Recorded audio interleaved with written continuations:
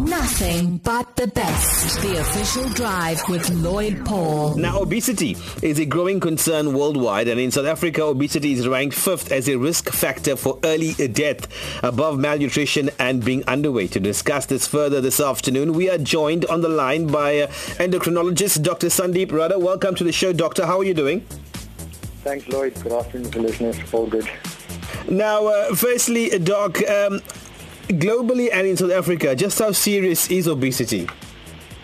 Massive pandemic, Lloyd. I mean, we're all aware of COVID at the moment, but the obesity pandemic, if we can call it that now, affects about 650 million people worldwide. If we add overweight to that, it's closer to over a billion, 1.8 we say, something close to that. So it's quite a massive pandemic, but I think we don't give it enough attention because the average layperson doesn't understand it very well. Like with the COVID pandemic, you see effects quite acutely. You get the virus, you get quite ill. But with obesity, because of its slow time course, you don't see the complications until they happen much later. And I think we need some growing awareness around it. Now, Doc, how much of obesity is genetic or hereditary, as we say, and how much is lifestyle-based? So, Lloyd, I think the key message here is that it's largely driven by lifestyle, okay? Genetic factors play a role in very simple terms in that they may contribute a small degree to the risk of it, but switching on those genetic switches is dependent on our lifestyle. And ultimately, it's about diet, about being active all the time, managing stress, smoking, sleep cycle, etc., over the long term.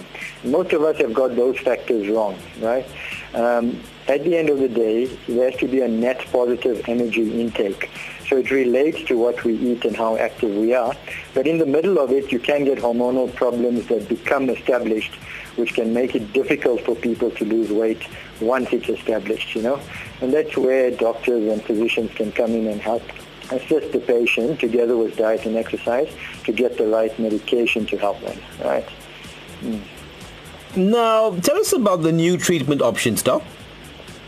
Okay, so the new treatment options that are available now in South Africa, but they've been available worldwide, have been developed with an understanding of those hormonal problems I just mentioned that are established in obese patients. So you see, what happens with patients with obesity is when they try healthy diets and exercise, they do lose weight. But there comes a point where the hormonal threshold or set point is difficult to go beyond. It kicks in, the hunger kicks in when they've lost weight earlier than it should, So this particular class of hormones is called GLP-1 hormones. They're called incretins. And we find that obese patients don't make enough of it. Even type 2 diabetic patients don't make enough of it. So if we can augment or supply those hormones as a treatment, it can help them break that lower limit weight threshold and continue with better diet and exercise to keep losing weight. So these classes of drugs are called GLP-1 receptor agonists. A particular one now available in South Africa is called liraglutide at 3 milligrams. And it's obviously available for patients who qualify for it. Remember, you've got to be an eligible patient, and you've got to have understanding of benefits and risks and get it under physician guidance if necessary. So we test the body mass index or measure the body mass index. So if a patient's over 27 with a risk factor like cholesterol or hypertension, or has a body mass index over 30, which is classified as obesity, then they may be a candidate to use the drugs with a good diet and exercise program to help them. Yeah. Now, Doc, I have to ask you this because there's so many diet options that are out there at the moment, and people are trying so many different things. Sometimes it may work for an individual. Sometimes it may not work. Obviously different things work for different individuals. But how dangerous is this? Because people keep trying so many diets because people look for quick solutions. Yeah, so we need to have a conversation about a higher knowledge and understanding about health and diets and lifestyle.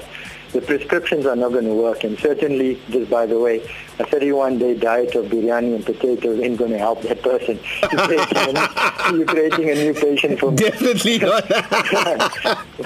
But you see, the point is, we have to teach people that there's no quick fix. It took decades to get to a certain state.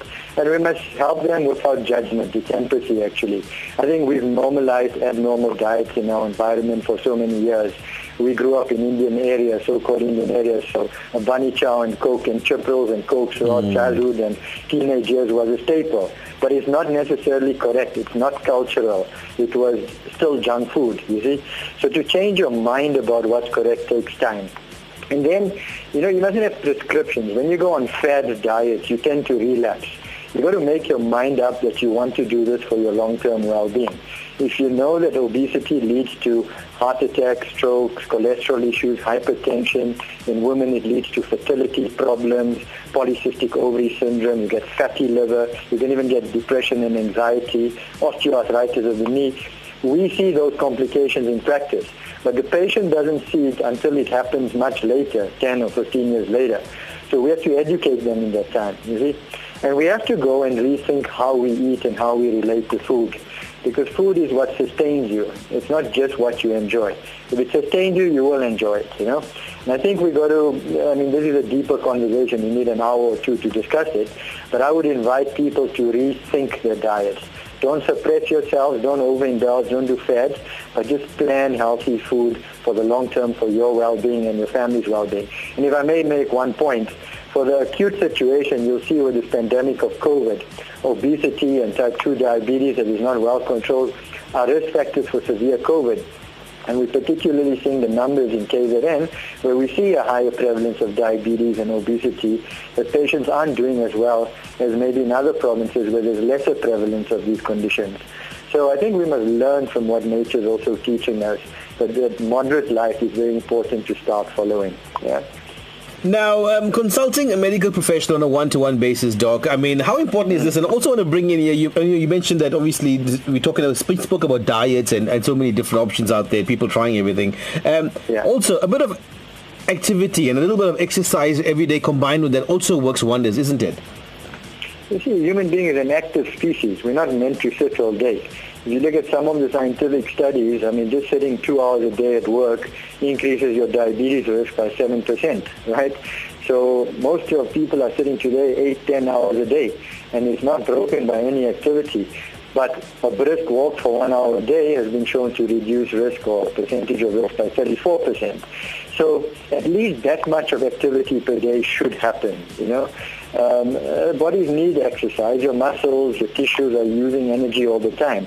So the minute you're sedentary, and then we're having bowls of biryani 3 times a day sometimes, I'm just kidding, but, and then you're sitting the whole day, where's it all going? So the law of physics is you can't destroy energy. It gets converted from one form to another. So if you're not using it as kinetic energy, it's going to store.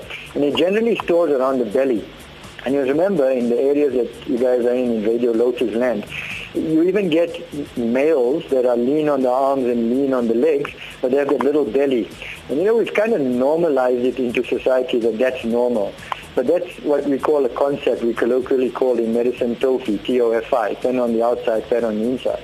That fat we carry around the belly is very active with producing inflammation, to put it simply. And it can be bad for us. It increases your risk of diabetes, heart attacks, cancer even, fatty liver. So I think the activity levels, you must think of what a human ought to be doing, and you have to incorporate it into your life, and it will help in the long term. Yeah. Any final closing comments from you, Doc?